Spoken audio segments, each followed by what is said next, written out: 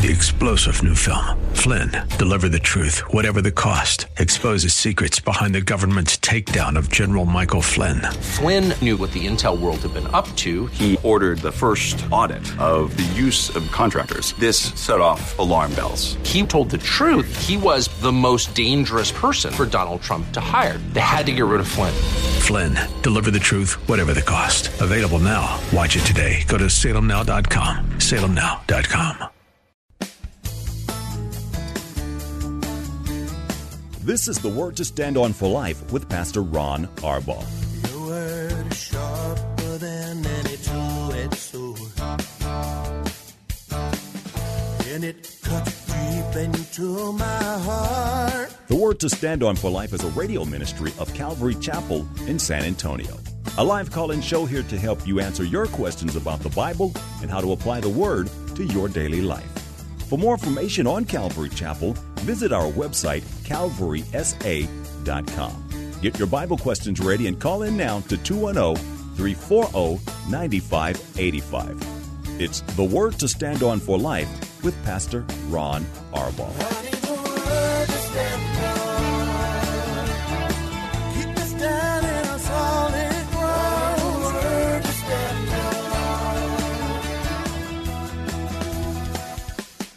Welcome to the Tuesday show. I'm Pastor Ron Arbaugh from Calvary Chapel in San Antonio, Texas, and this is The Word to Stand On for Life, a program dedicated to taking your phone calls, answering your Bible questions, questions about stuff going on in your life, questions about church, whatever it is, just call us.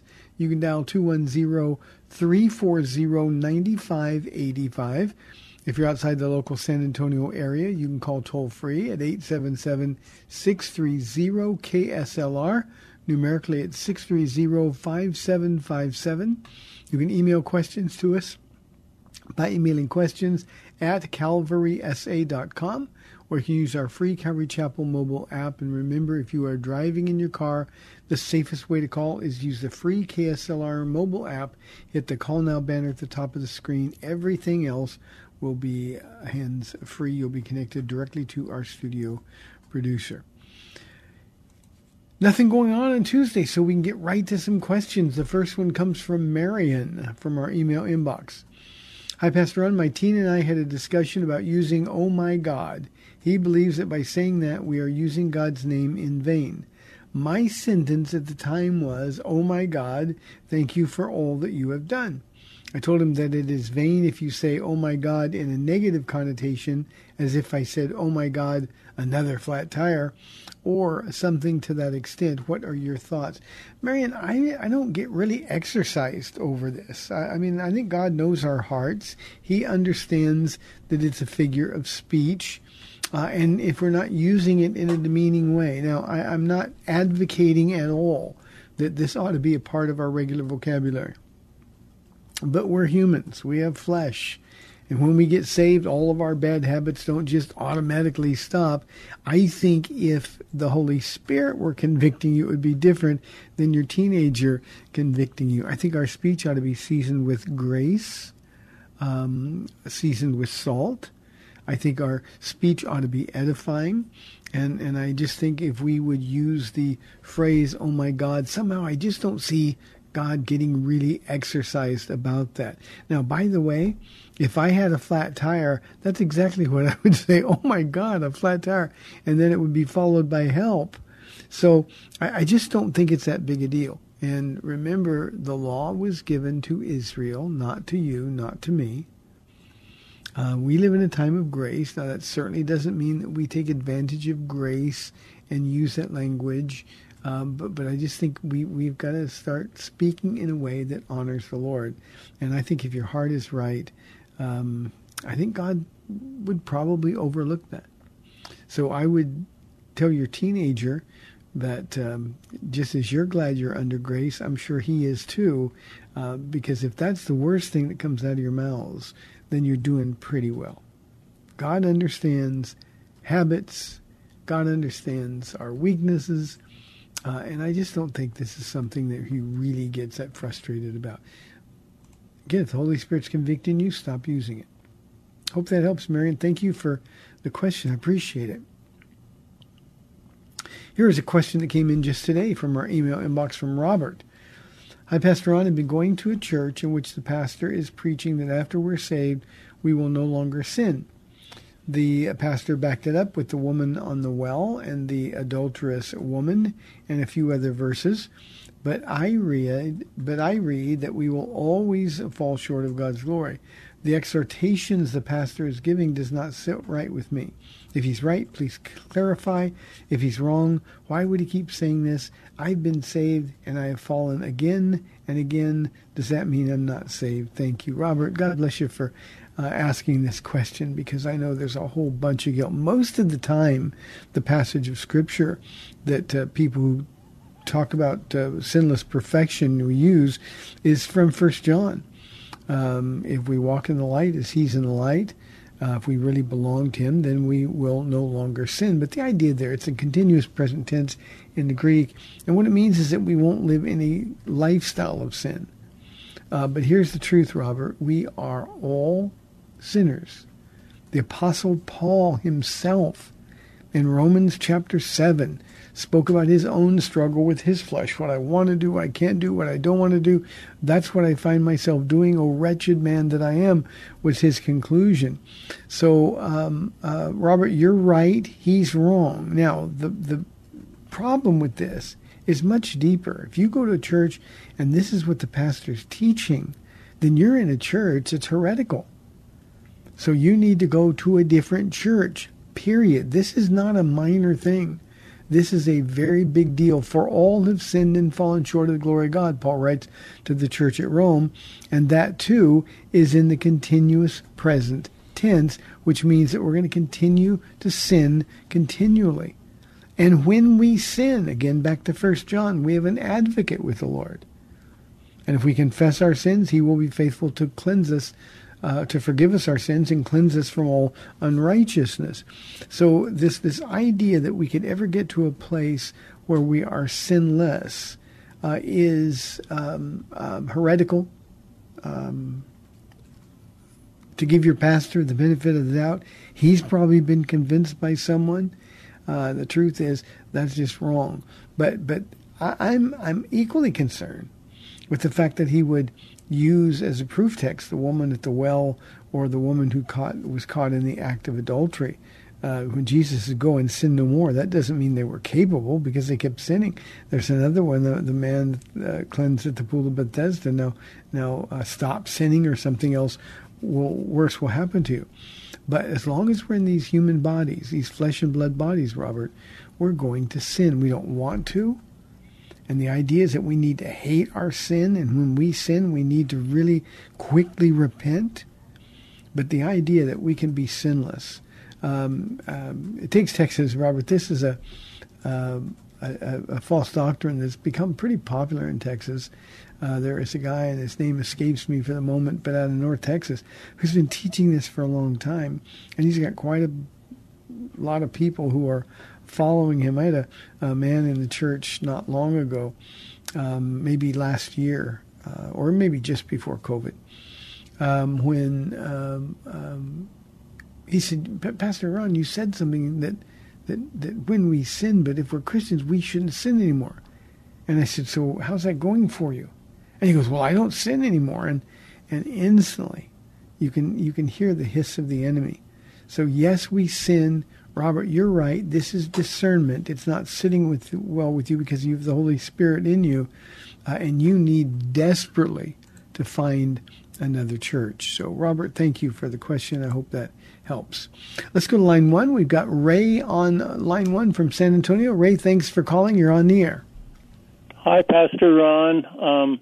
You started off with something that just raises the hair off the back of my neck. And I don't know if I'm completely wrong and out of phase with that, but the OMG business, when I have something going on, and good or bad, I leave off the oh my, and I just am thankful. And it's just, I have to turn the television to a different channel or mute it or something every time this particular commercial comes on and that phrase is repeated twice, and I think it's just a commercialized thing, and I'm really disgusted that Christians and others are just, censured for saying the wrong, not being politically correct, swapping genders and all of it. It just is so ridiculous, but it really irks me, and I don't know how to get over it. But if I had a gun, I'd probably shoot the TV, but that would be stupid. And that would get expensive, wouldn't it, Ray? I've never not been accused of that, but I wonder if you could help me get past that little glitch in the situation we're in. Maybe you can, Ray. Thank you. On the radio. Okay, my friend. Thank you very, very much. I'll tell you what Paula says when people say stuff like that. She goes, "They're accountable." And that's a good thing. I think the acknowledgement with our lips that there is a God, even from people who claim there is no God, I think that's just God sort of propping up and saying, see, everybody knows instinctively there's a God. Now, I want to be clear about one thing, Ray. Maybe I wasn't clear when I addressed the question at the top of the show. To take God's name in vain, to accompany it with a curse word, I think is one of the worst things ever. And like you, I won't watch a show anymore. I can't turn it on anymore. Paul and I have left movies. So I'm not at all in favor of taking God's name lightly. However, the fact that somebody who doesn't believe in God, somebody who's not a follower of Jesus Christ, would use the phrase God or oh my God, or even in a cursing sense, is I think just God sort of saying, look, everybody knows and everybody's without excuse on the day of judgment. And so what I would do if I were you, and it affected you to the point where you were angry or you had a hard time extending grace to people, is I would say, Lord, I'd use that as an opportunity to pray for them. Lord, they don't know what they're saying. Jesus said, forgive them, Father, for they don't know what they're saying. We could say the same thing. God, he doesn't know you. And yet they cavalierly use that phrase. So God, would you make your presence real to them? And I think when we're praying for people, Ray, from a pure heart, I think the result will be that the Holy Spirit will sort of take over, and we won't be susceptible to anger or sinning in our anger. And certainly the one thing that we don't want to get, and this is really hard, Ray, and I understand it, not just for you or just for me, but for everybody. When people who irritate us use this kind of language, I think we forget sometimes in our anger, we forget sometimes that God loves them, that he died for their sins. And I actively will go through the process of reminding myself, God, this person needs to know you. And you love them, and so my responsibility is to love them. And by loving them, I'm not saying accepting their behavior, but understanding that this is just coming from an empty heart, a lost man or a lost woman. And again, I think God sort of turns the tables on them and holds them accountable when they say something like that. Ray, thank you for that. I appreciate it very, very much. 340-9585 for your live calls and questions. Here is Marisol from our email inbox. Hi, Pastor Ron. My understanding in Genesis 3:16 is that a curse of the woman is them wanting to have dominion or control over their husband, or the husband will have rule over her and be a constant battle. And woman will have childbearing pain while having the baby. Does that include the sickness prior to the baby being delivered? Please elaborate and clarify. Thank you. Marisol, I think probably you're right. I'm certain that childbirth was intended by God to be easy. Otherwise, he wouldn't have mentioned it. I think had they not fallen, babies would have happened quickly. I don't think the gestation period would have been nearly as long as it currently is. I think it would have been something that would have been easy and a complete and utter joy. But mankind, Adam, messed that up.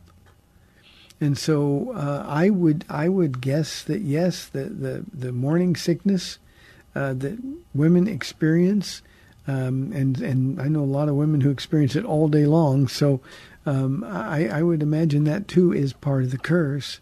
And when they start pushing and the labor pains begin to come, I think there's a whole lot of women who are cursing because of the curse as a result. Let's talk about Genesis 3 for a moment. You're right in saying that one of the effects of the curse is that men will be in headship, or they will rule over their wives, but the desire of the wife will be to rule over her husband. So that's a constant battle that goes on. Paul has talked about this a lot on our Thursday show. The curse, it's a curse. It's not supposed to be something that we enjoy. It's something that we have to battle every single day. And Marisol, the way to battle is simply to die to self. When the Bible says that we're to submit to the leadership of our husbands and we don't want to do it, the only way we can do that is to be full of the Holy Spirit. And then we say, Jesus, thy will, not my will, be done. The outworking of that is I have to say no to me so I can say yes to you. And the way we do that is by faith in Jesus Christ. We're never told to submit to our husband's leadership because he's smarter, more spiritual, or makes better decisions. We're told to do it, and that's a part of the curse. Our flesh hates it, just like we hate paying taxes. We hate submitting to our leaders, especially those that we disagree with. But we do it for Jesus. And in this particular case, the wife does it for the husband. And the curse, it wouldn't be a curse if God said, okay, you're going to submit to your husband and you're going to like it. But no, it's a result of the fall. And every sin has one answer. After the fall, the cross of Jesus Christ. So we die to self. And we do it for Jesus. Good question, Marisol. Thank you very, very much for the question. 340-9585 for your live calls and questions. Paul says, Pastor Ron, how can we use the Lord's Prayer to help our prayer life? I mentioned this in the study, or in the show yesterday, I think. And I had a call last week also. Paul, the Lord's Prayer, teaching it actually, enhanced my prayer life immeasurably. And so I'll just give you a few examples. I won't go through the whole Lord's Prayer simply because that would take too long. But the idea is we pray that as an outline. And then the Holy Spirit sort of fills in between the lines. When we say, Our Father, which art in heaven, the first thing as the man or the woman doing the praying is you got to say, okay, can I really and legitimately say Our Father? Is he my father? Have I been adopted into the family? Am I chosen by God? And truly, then we can say Our Father. We do that with one heart. Now, here's another application, Paul, just as an example. Let's say that you and your wife are having a difficult time. Maybe there's a lot of tension, a lot of arguing. Maybe there's some anger. Maybe you're disappointed in her or she's disappointed in you. Your prayers are hindered. Because together as one flesh, you can't say Our Father because you're divided. So that's just an example. The fact that he is in heaven. I often like to begin my prayers with just acknowledging the fact that God is in heaven. God, you're over all. You hear these prayers. And that he's in heaven means that he is enthroned above the judgment. Psalm 29 says the same thing. And so we can give God honor and glory. We can worship him for being the God above all things. That means you've got my life in your hands. And then we can go through all of the Lord's Prayer. Hallowed be thy name. It's holy. We're worshiping him. Give us this day our daily bread. That's saying in the course of prayer, Lord, I'm content with what you have for me. Psalm 23, the Lord is my shepherd, I shall not want. So you can do those kinds of things. Thy kingdom come, thy will be done on earth as it is in heaven. Paul, there we're praying for two things. Lord, come quickly. But when we say thy will be done on earth as it is in heaven, then we can offer our bodies. Lord, use me. Thy will be done in me and my life today. So when you start, forgive me as I forgive others, we got to be able to say that. And that model that Jesus gives us pretty much takes our life and turns it inside out. And the Holy Spirit, I promise you, will give you some direction and some correction whenever necessary. So, Paul, that's just a very quick concept of how, in fact, that can be used. But it radically changed my prayer life. I mean, it was amazing. And I highly recommend it. It's not something that we should pray every day, that we should pray in repetition. But what we do is we simply say, Lord, thy will be done. Here's an anonymous question from our email inbox. Hi, Pastor Ron. I'm catching up on the book of Daniel. What an amazing teaching you did on the 10 elements of prayer. Oh, thank you, Anonymous. That was a week ago, I think. My wife and I heard it, and she had a follow-up question. You mentioned in one of the elements, own the sin and accept the consequences of the sin. Does this mean we will only bear the consequences of sin after becoming a believer in the Lord, or both before and after Jesus? I believe the answer is both. Please share your wisdom. Thank you. Anonymous, I agree with you. No, consequences of sin come to believers and unbelievers alike.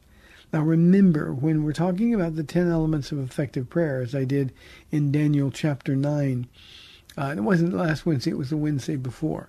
And for all of you in the audience, I really recommend that. There's a lot of wonderful fruit in that Bible study. It's from Daniel chapter 9, the next to the last study in the chapter, calvarysa.com. But when we're talking about the 10 elements of effective prayer, Anonymous, we're talking to believers. We don't expect unbelievers to pray. When I say that one of those elements is to own the sin, accept the consequences of sin, we haven't really owned the sin if we're unwilling to accept the consequences. You know, when somebody does something wrong and we say, oh God, I'm so sorry. But then when the consequences start to come, we get mad at God. Why aren't you delivering me the consequences? That's not owning the sin. Sin does have consequences, and what we do is we bear them. We allow the Lord to bear them with us, but we have to accept personal responsibility. And unless we're willing to do that, then we're not owning responsibility for our sin at all. If a husband cheats on a wife, or a wife cheats on a husband, you can say, oh, I'm really sorry, but you did this or you did that. I wouldn't have done it if you hadn't done that. That's not accepting responsibility. And of course, if that's the way we're trying to pray, then our prayers won't be heard, because our prayers certainly aren't in the will of God. So I think we'll bear consequences of sin, whether we're believers or unbelievers. It's just one of the things that we're going to have to deal with as a result of our failure. Hope that makes some sense. Thank you very much. I appreciate that you enjoyed the Bible study. Here is a question from Donald. He says, do pets go to heaven? Now, Donald, I'm glad I got this question right now, because there's just a little more than a minute left in the first half of the program. Pets do not go to heaven. I feel like such a Scrooge when I say that, Donald. But no, pets don't go to heaven. Pets aren't made in the image of God. They don't live forever as we will live forever. Pets are given by God for our enjoyment. And those pets, as wonderful as they are, they're just a gift from God for this life. I don't understand why this is always so controversial and that people get really upset with me when I say this. But in heaven, we won't need a pet. We've got Jesus. So no, pets don't go to heaven. If you explain to your children, Donald, and they're the ones whose hearts are hurting over the loss of a pet, is simply let him know that God loved you so much that he gave you this pet as his special gift because he wanted you to know how much he loved you. And this dog loved you no matter what. I mean, metaphorically, dogs especially are a picture of the unconditional love of God. Doesn't matter what's going on in your life. Doesn't matter whether you've done good or bad. They look at you, they smile, their tails wag, and they just want to sit with you and be stroked. So just say, this is God who loves you so much. He gave you this pet as his gift just to be sure that you knew how much he loved you. But no, Donald, pets do not go to heaven. No matter how emotional we get, heaven is for those of us who are created in the image of God. That's you and me. And we're going to live somewhere forever. Donald, good question. Thank you. We've got 30 minutes left in the program today. 340-9585 or toll free 877-630-KSLR. This is the Word to Stand On for Life. We will be back in 2 minutes.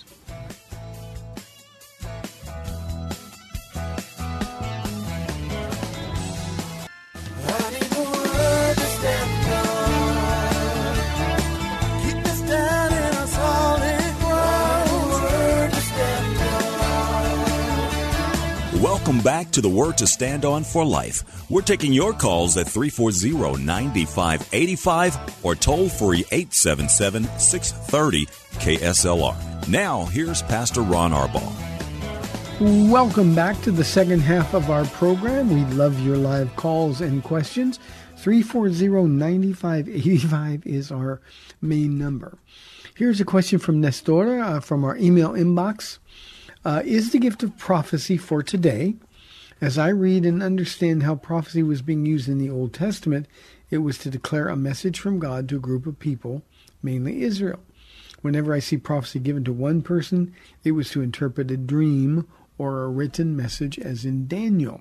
Let me add, Nestor, before we go on with the rest of the question.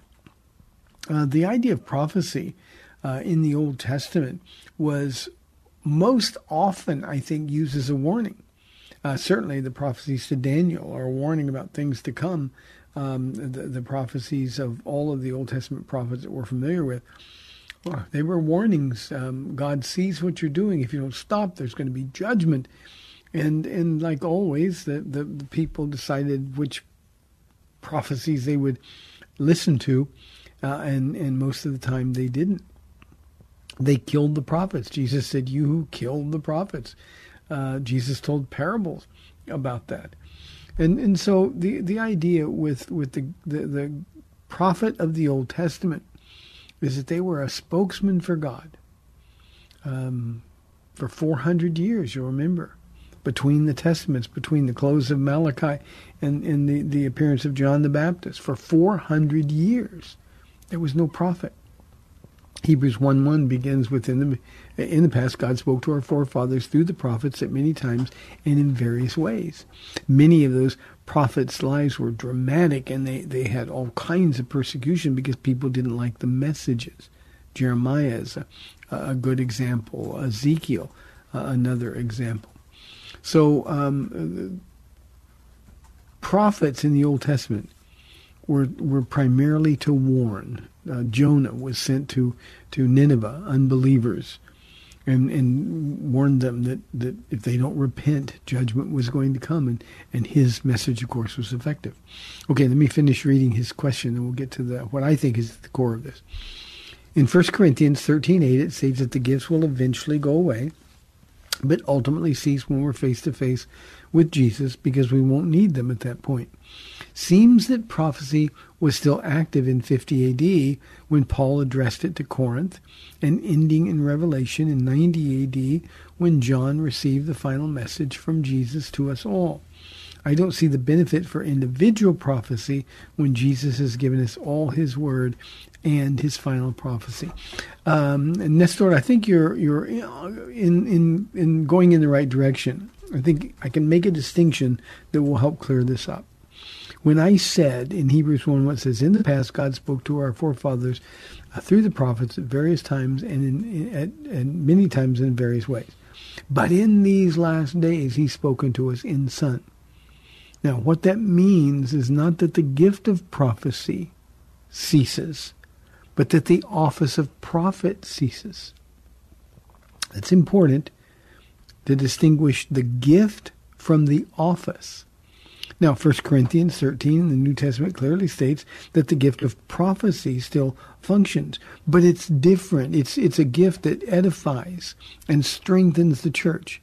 Now, let me give you an example. We know that Philip's 4 daughters were prophetesses, but they were uttering the truth of God's word.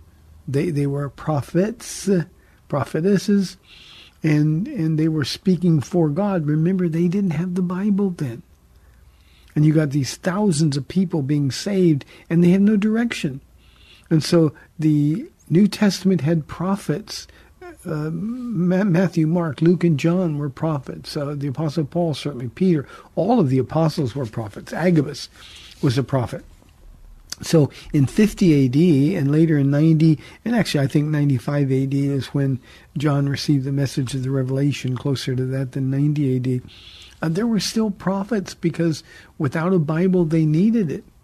And so the gifts eventually fade away, but the gift of prophecy functioned up until not only the early church, but functions to this day. What the gift of prophecy is not is the foretelling of God's word. When Daniel, and I've got Daniel, we're in part of the most complicated portion of Scripture anywhere. When we get to chapters 11 and 12, I'm going to be doing chapter 10 tomorrow night. So complicated, so detailed. But it was Daniel telling the future, forthtelling.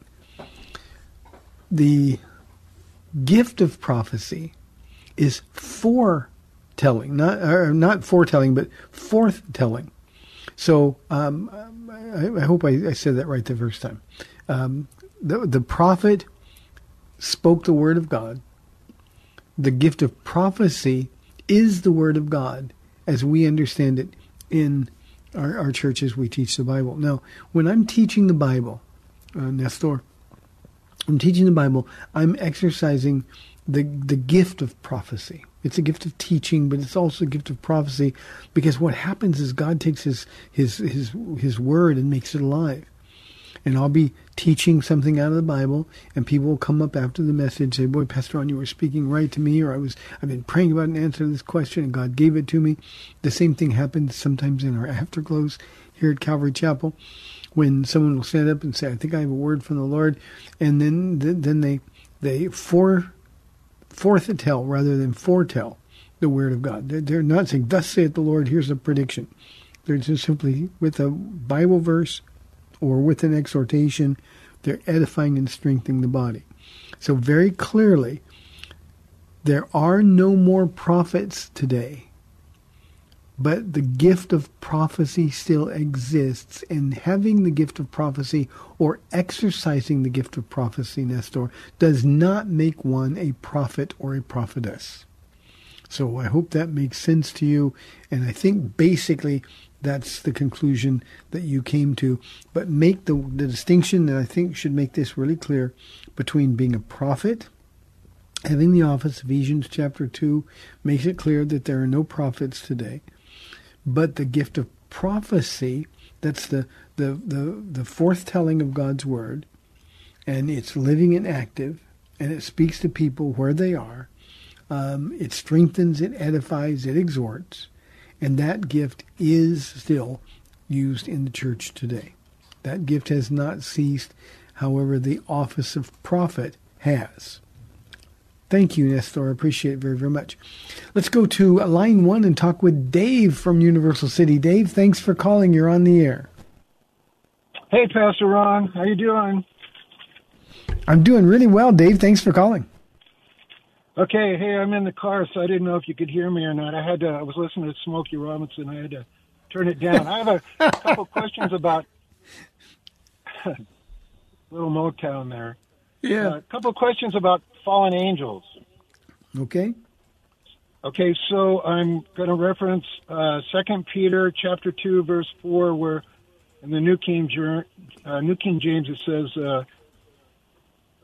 talks about God not sparing the angels who sinned, but cast them down to hell and delivered them into chains of darkness to be reserved for judgment. And then again, in Jude, I think verse 6 references something very similar to what Peter was talking about. And then I'm just wondering, because I know that we read about Lucifer, Satan, and the fallen angels, and we know that Satan is free to roam, has freedom to maneuver, so to speak. And then, so I'm just wondering about the difference between the what they're talking about, the fallen angels who are in chains, having been delivered, reserved for judgment. And I'm wondering if that has anything to do with going back to Genesis chapter 6. I hope I'm not going back and forth too much, where Nope. the Bible says, they talk about the men beginning to multiply, daughters were born, and then the sons of God, which I assume are angels, saw the daughters of men that they were beautiful, and they took wives for themselves. And that was interesting, because I'm assuming then that obviously they had the capacity to reproduce. And then in verse 4 of Genesis chapter 6, it references specifically there were giants on the earth in those days, and also afterward, when the sons of God came into the daughters of men, and they bore children to them. And then it goes on to talk about how the Lord was sorry he had made man, and he talked about destroying man. And are these the angels that Peter and are referencing or talking about in Peter and 2 Peter and Jude? Are these the same angels? Yeah, David, I think they're... Dave, I didn't hear a word you said after you said Smokey Robinson, so I'm just kidding. I got your question. But Motown is really living, so we're disclosing our age here. Yeah, Dave, let me deal with this. First and foremost, there are different levels, different classifications, different power levels of angels in heaven, both good angels and bad angels. In Genesis chapter 6, what you described when the sons of God, always in the Old Testament a reference to angels, the sons of God went into the daughters of men and took them for their own. And with all my heart, I believe this was the devil's attempt to so pollute the human line that the Messiah could never have possibly come. And I think that's the only explanation that explains God's reaction in the rest of Genesis 6 with the flood. People say, no, these were the sons of Seth. And obviously Genesis 6 is a disputed passage because there are people who just will not accept the fact that angels could procreate with humans. And while we know that angels don't marry in heaven, we know that because Jesus said we'll be like the angels in heaven in that sense. Evidently, there was a class of angel that was so fierce and so incorrigible that they simply weren't going to obey, and God, at that time, limited them from being able to do that. Now, first of all, he destroyed all the people on the earth that were inhabited, all of the offspring, the giants that were in the land, the men of renown. He destroyed them all in the flood. And he started all over with Noah and his family. That doesn't mean they're connected to the giants that were appeared later. That's just the DNA pool, and tall people create tall people, that kind of thing. But in this particular case, I think God just sort of drew the line. He's still in charge of the angelic world. And in Peter's passage in 2 Peter chapter 2, it says, if God did not spare the angels what they sinned, but sent them to hell, putting them into gloomy dungeons to be held for judgment. And then when you put Jude's, in verse 6 of his little letter, it says, these are the angels that did not keep their first estate. Now, the first estate can be one of two things, or it can be both things. The first, it can be they rebelled against God. They were in the presence of God. They were given great power by God. The second part is that they didn't keep their first estate in terms of obedience when their desire was to go into women and try to put the devil's scheme into play. I think what we've got here is God simply saying there are some angels that are so powerful and so awful that the only way to control them is to lock them up. And that's what happened. They were put into gloomy dungeons waiting for the day of judgment. Now, if you go into the book of Revelation, David, then what we see is we've got people who, or these angels, who are, some of them let loose out of the abyss. They're in that hell. And they're let loose, and they're let loose at the end during the final judgments, the bowl judgments. They're let loose on the earth, and the judgments then become the worst of all. And I think, yes, they are all connected, going back to that moment. And I think personally that when the sons of God, again, always a reference to angelic beings, went into the daughters of men and took those they wanted, I think that that's when those angels, those really, really powerful angels, were put into the dungeons where they're going to be held for just the last time. One final thought on this, Dave. The argument that, well, nowhere do we have any indication that angels can have sex with humans. I understand that. And people say, well, that's just paganism, and if you believe that, you're a pagan. But two things. First and foremost, if this was just the sons of Seth, which is usually the fallback position to these sons of God, who were they? Well, they were the sons of Seth, the godly line. If the sons of Seth committed sexual sin, well, then God's overreaction is stunning. Would God destroy the whole world because there were humans who had sex, immoral sex? And I think the answer to that is obvious. No, God wouldn't do that. The other side of this is you've got in Genesis chapters 18 and 19, for the person who says, well, angels can't have sex with humans. Well, in Genesis 18 and 19, the people in Sodom and Gomorrah, the men in Sodom and Gomorrah, really believed they could have sex with the destroying angels that were sent along with Jesus. And that's what they were going to do. And Lot simply wasn't going to let that happen. And he offered his daughters. They didn't want them. You can't tell us what to do.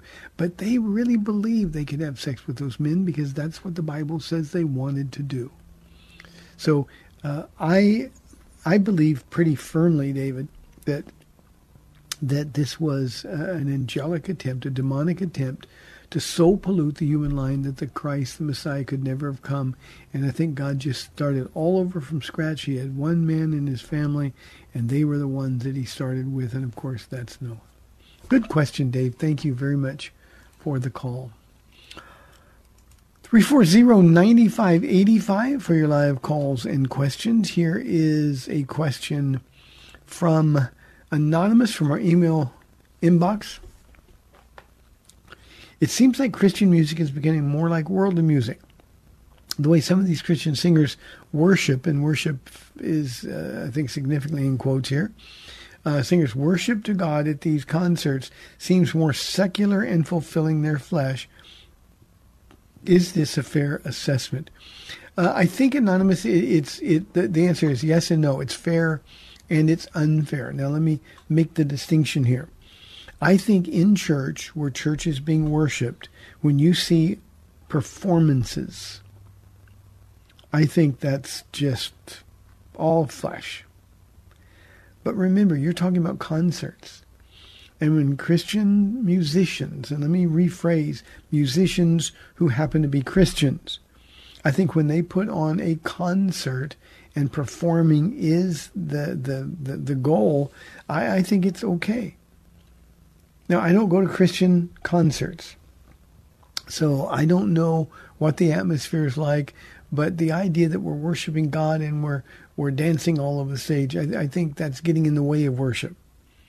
But when somebody's having a concert and the crowd is full and it's exciting and music, of course, moves our emotions, I think it's okay to perform. I've actually seen, not in person, but I've seen some concerts. I watched a full, I think, 2 hours one night. This is years ago now, of a group called the Katinas. And I loved every second of it.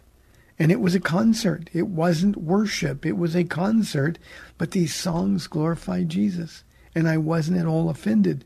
However, if I were to go into a church and there was smoke and lights and worship leaders bouncing all over the stage, drawing attention to themselves, well, that's when, to me, it ceases to be worship at all. So that's my take on it, Anonymous. Again, I'm not a big music person, but I think it's important to distinguish between worship, what we call worship in church, and what we call a concert or a performance. And, it's the style of music shouldn't matter. If God is being worshipped, he gets all the glory. And I have been in churches, unfortunately, where the worship leaders were so distracting, performing. It just wasn't worship at all. So that's the distinction I would make. Now, let me say one other thing about style. When new styles come out, we just have to remember that God is still using people. And we now they've gone, they went to plant a church in Washington State, but my youth pastor here for 10 years was a rapper. His wife was a rapper, and a lot of her music was in Spanish, and she was so very, very good. And we actually had them perform at outdoor venues that we did with Joy of Jesus. And the crowd loved it, and God was getting all of the glory. So God is using young people now, just like he used young hippies back in the Jesus movement days. God's always moving in his people. He's always giving gifts to his people. And I think when you see, you hear a style of music that you don't like, don't disqualify that as worship. More look to the attitude or the heart of worship. There's a song, and I don't know who the singers are, but we do it here occasionally. We haven't done it in a long time, but as I'm coming back to the heart of worship. And that song, I think, was significant because we've made worship a business, and that's not what worship is supposed to be. Worship is supposed to cost. My producer just said that's Matt Redman. We're coming back to the heart of worship. And that's what I think we need to do. Let me also say this, Anonymous. The one thing I insist on, I do not micromanage our worship ministry here. Praise the Lord, I don't have to, because my worship pastor is the best in the whole world. I mean, his heart is better than his music, and his music is awesome. But his heart is better. And when they're on stage and they're worshiping God, I don't have to worry about their heart. I don't have to worry about the choice of songs. All I have to do is just enjoy and worship what God is doing. God is always using people, and he will use them, and worship, the style of worship is going to continue to evolve. But remember, when you go to a concert, it's not the same standard. Thank you for the question. I hope that is clear enough. 340-9580. Well, we've only got 2 minutes now, so I don't want to do that. Here's an anonymous one from our mobile app. Hi, Pastor. Is it okay for Christians to listen to secular music or dress secularly? Now, I don't know what dress secularly is. I dress secularly every day. Right now I'm wearing sweatpants and an Adidas t-shirt, and some Adidas shoes. That's secular dress. So yeah, it's perfectly okay to dress secularly. Now, the first question, secular music, of course it's okay. Now, we don't want to listen to music that dishonors God. We go to the gym and they've got some of the nastiest music going, and I don't want to listen to that. But of course it's okay for Christians to listen to secular music. Dave, who called just a minute ago, said he's been listening to Smokey Robinson. I love Motown. I grew up in that era. It reminds me of wonderful times in my life. Paul and I were watching a show last night, and one of the singers on this contest sang Natalie Cole, Nat King Cole's song, Inseparable. And that's just really good music. It's very secular, but it's wonderful music. And God has given people these wonderful gifts, and they've been such a blessing. Another singer on that show tried to do a Whitney Houston song, and nobody should try to do that because there's only one Whitney Houston. But that music is wonderful music, and God has given that gift to the world through these people. And so, of course, it's okay to listen to secular music. If you enjoy it, you're free to partake, and don't worry at all about what anybody else says or thinks. Again, make sure it's not ungodly music. But if it's good music, yeah, we can listen to it. It makes me want to listen to a Karen Carpenter song right now. Hey, thanks for the questions today. Appreciate we're getting a lot of questions from our app and from our email line. We're grateful. Hey, thanks for tuning in. Lord willing, I'll be back tomorrow at 4 o'clock on AM 630 The Word. We'll see you then.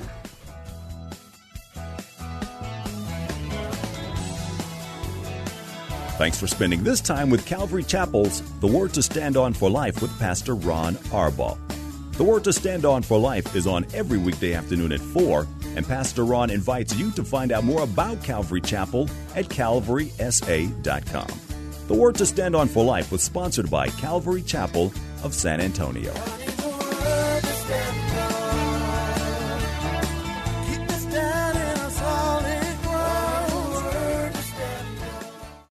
Three-star General Michael J. Flynn, head of the Pentagon Intelligence Agency, knew all the government's dirty secrets. He was one of the most respected generals in the military. Flynn knew what the intel world had been up to. He understood its funding. He ordered the first audit of the use of contractors. This set off alarm bells. The explosive new documentary, Flynn, Deliver the Truth, Whatever the Cost, uncovers the facts behind this scandal. Flynn told the truth. He was the most dangerous person for Donald Trump to hire. I find out the worst enemy that I'm going to face in my life is right here in America. They took my assessment and they wanted me to change it. And I was like, I'm not changing it. They had to get rid of Flynn. With in-depth interviews, archival footage, and never-before-seen personal records of the man behind the headlines. I just felt like I was drowning. Flynn, Deliver the Truth, Whatever the Cost. Available now. Watch it today. Go to salemnow.com. salemnow.com.